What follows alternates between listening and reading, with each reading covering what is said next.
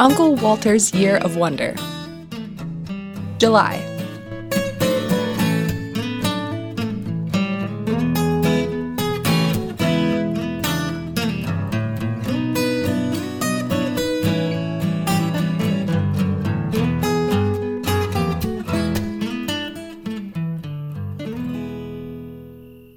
Hey, how are you?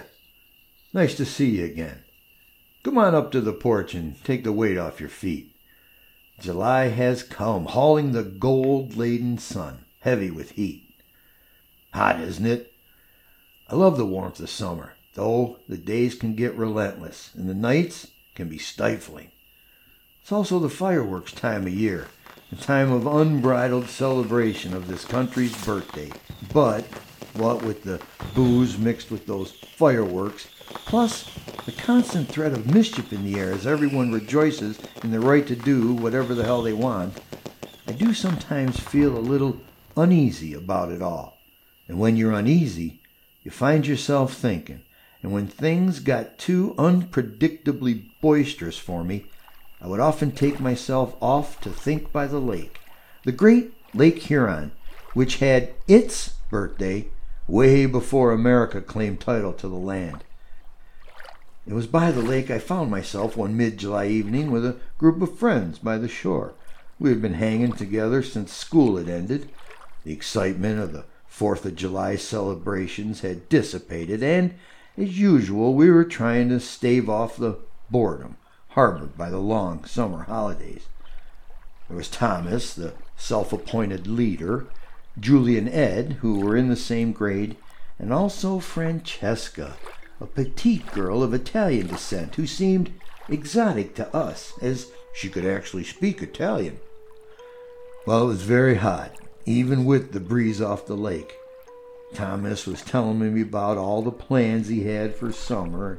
Julie and Ed were talking and giggling. Francesca was looking in the shallow water for semi-precious stones, or jewels, as she called the small pieces of smooth, lake-worn glass. But then she stopped. "Look," she said, and pointed at the edge of a large wooden box sticking out of the sand. "Maybe it's treasure," said Thomas, rushing over and starting to dig at it, but it took less than a minute to realize it was just an old wooden storage box, missing its bottom. Thomas threw the box into the lake. "I know where something good is buried," he said. "It's way out the back of my uncle's place. He showed me where a neighbor buried his old 1962 Lincoln Continental." "Why the heck did he do that?" said Julie. "Because it was easier and cheaper than doing anything else with it," said Thomas, as if it was obvious why anyone would bury a 1962 Lincoln Continental. "But he wasn't the only one who did that," Thomas went on. "They used to bury all sorts of stuff. Hell, I heard of one old couple who knocked down their house and buried it, furniture and all. I bet if we dug around that area, we could find all kinds of stuff. Maybe real treasure, or at least something we could sell." Ed asked where his uncle's place was. Thomas explained that it was out past the hills, as we called it. We all stood for a moment and looked at each other. We all knew the area he meant, and it was the kind of place that most people had a story about. And not a good one. "That's where my brother and his friends saw that big creature out in the woods while they were watching TV, said Julie. "It came up right close to the window, much taller than a man, but it couldn't have got there so quick. 1 minute in the woods, next by the house. Wham bam, thank you, Mama." "Maybe it was a bear," Ed added, but sounding a little unnerved. "There are no bears out there, stupid," said Francesca. "My grandma says there are things like that near her house, too.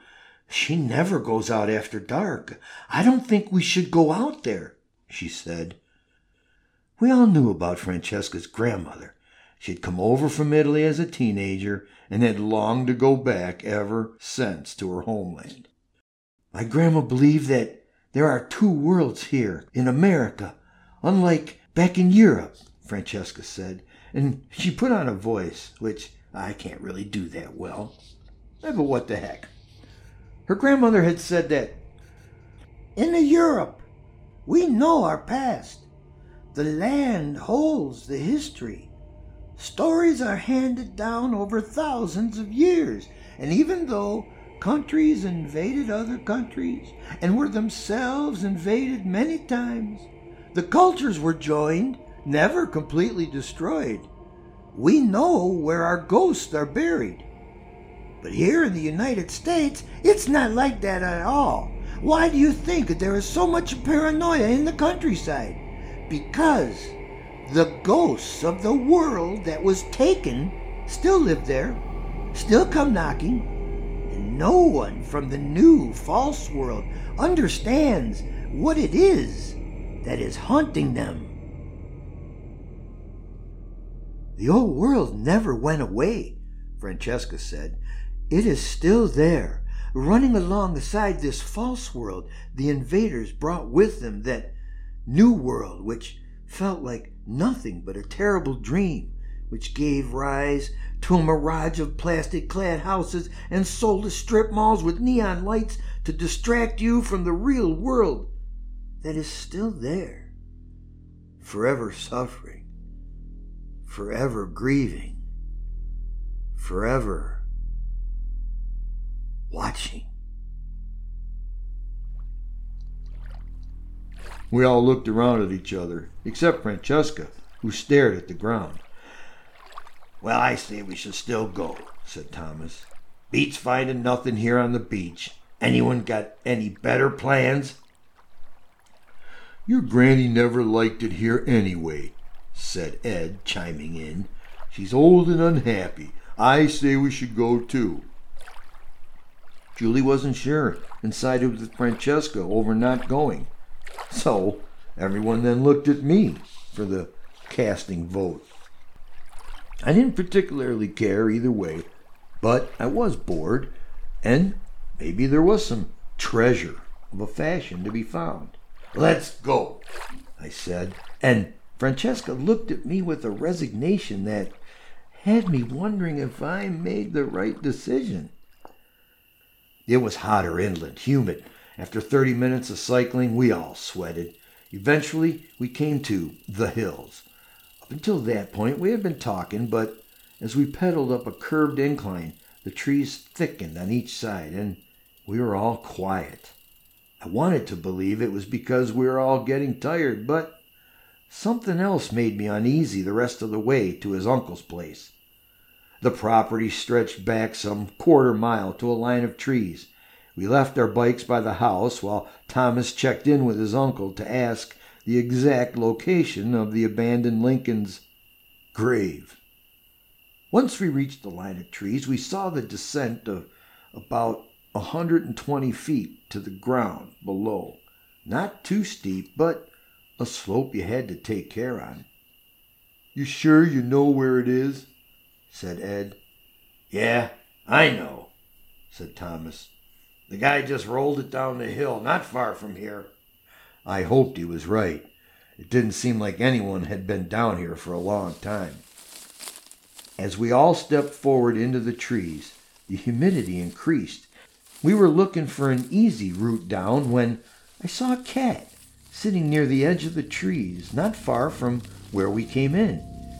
Hey, kitty, I said, walking up to it. What are you doing out here? The cat purred as it let me stroke it. The fur was velvet to touch, a mixture of peach, tan, and brown, and it looked straight back at me, its eyes the color of polished almond shells. The others came over and made a fuss of it, only Thomas didn't pet it. Let's get going, he said. As we descended, so the cat followed. It moved nimble and graceful, pulling ahead, then waiting for us to catch up before taking off again. Aw, it's so cute, said Julie. It's like having our own little guardian angel with us because we don't know where we are going. Thomas insisted he did know, but Francesca stopped. The cat noticed and went back to her. Why would we need some sort of guardian angel down here, unless there was something we needed protecting from. Just follow the cat, said Ed, and we did. The cat always found the best way down, showing us a path through fallen tree trunks and branches. At the bottom, the trees thinned out.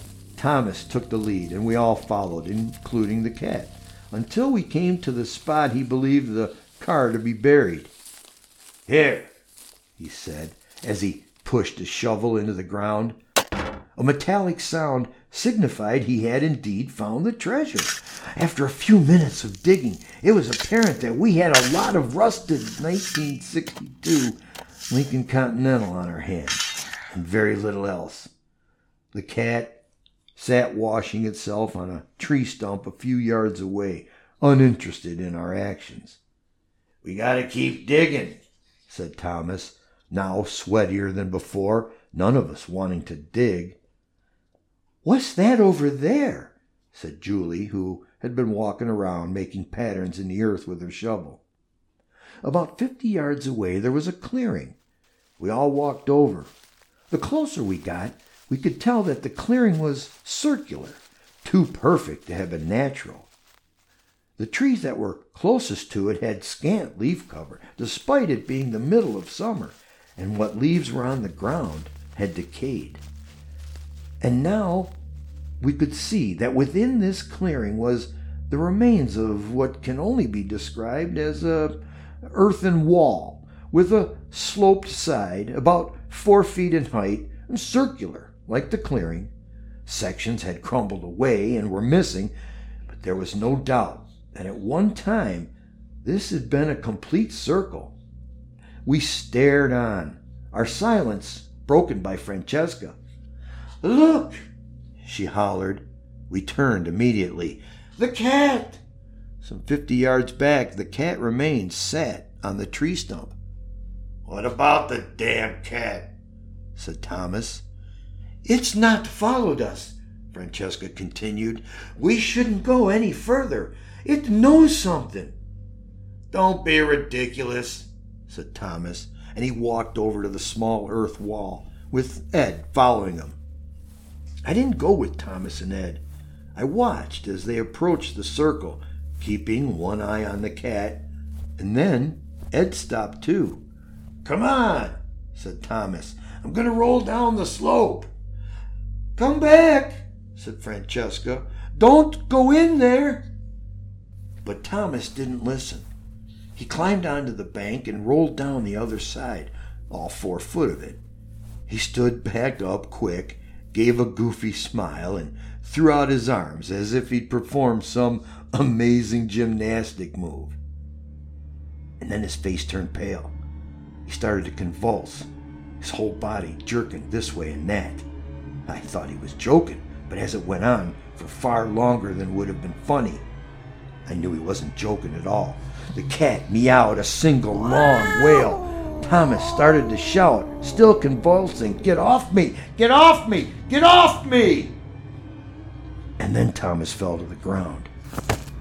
I instinctively ran towards him, but the moment I put 1 foot on the earth bank, a cold chill ran through my leg as if I had stepped into icy water. I pulled back, but I was close enough that I could see over. Thomas lay on the ground. He was quaking, and he was turning blue. No, no, no, no, no, no, said Francesca, now in tears. I jumped in, calling Ed to come with me, despite Francesca pleading with us to stay. There wasn't the same feel of ice anymore, but the temperature was so much colder than it should have been. We dragged him out of the circle and laid him a good 20 foot from it. Thomas, can you hear me? I yelled. Julie was rubbing his hands and took off her t-shirt to try and cover his chest to warm him. Francesca, Ed, go get help, I said. As they turned and left, it was clear none of us knew the way out.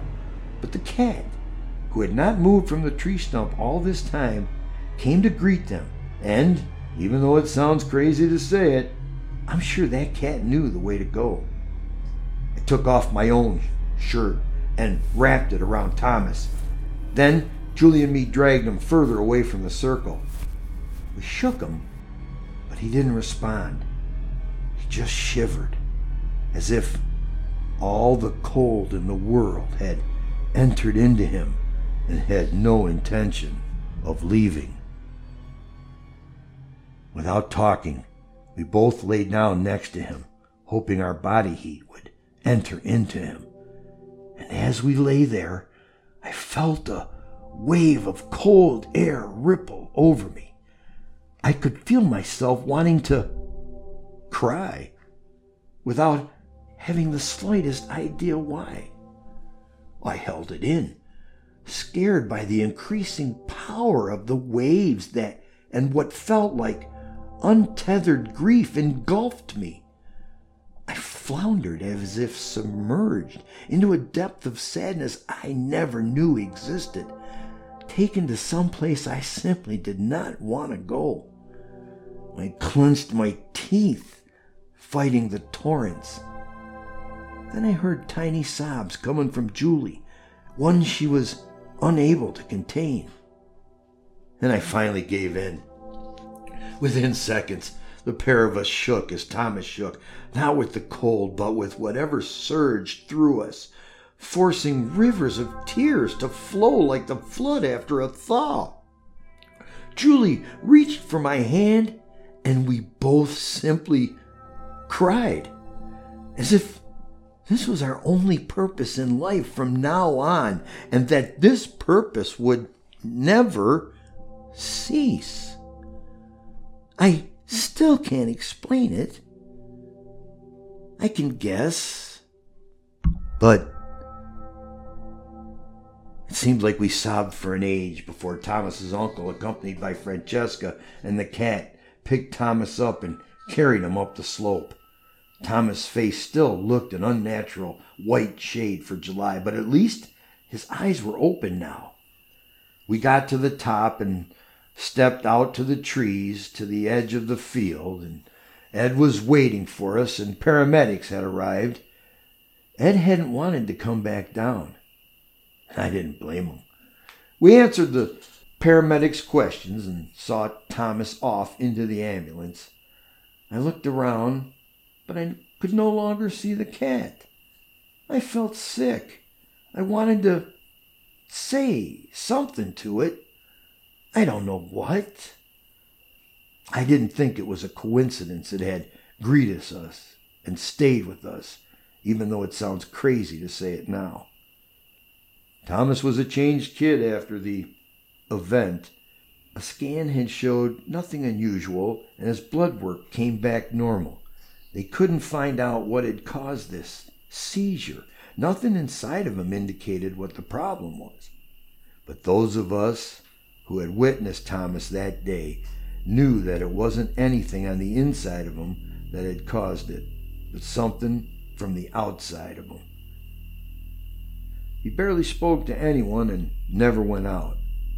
Quiet in the classroom, he looked like he was proverbially scared of his own shadow, or I guess whatever he now knew was lurking in those shadows.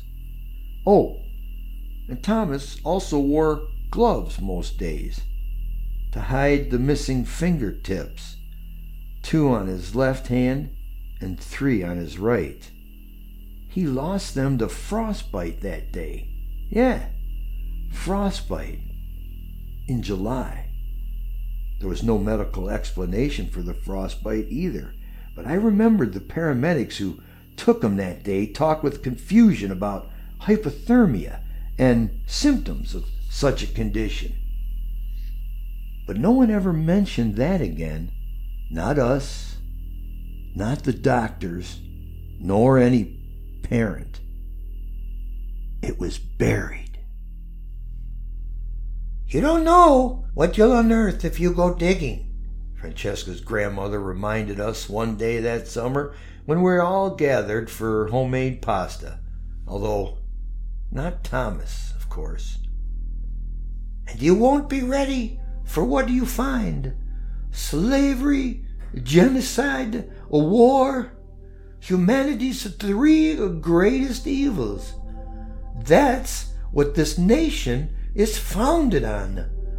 All that needless suffering doesn't just go away. Such violence makes for a lot of angry spirits seeking justice. None of your preppings and constitutions are ever going to protect you from them. And speaking of spirits, would you like a quick one for the road? Just a small one. Nothing to impair your driving, but maybe it will help take the edge off those feelings you have out at night when you're not sure if it's shadows or something else moving in the field, or that something could possibly be watching you.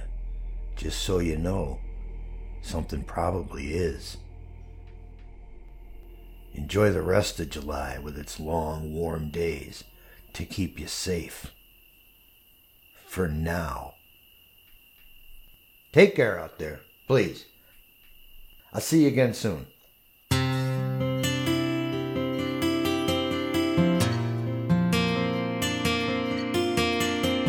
You have been listening to Marty Garavaglia as Uncle Walter.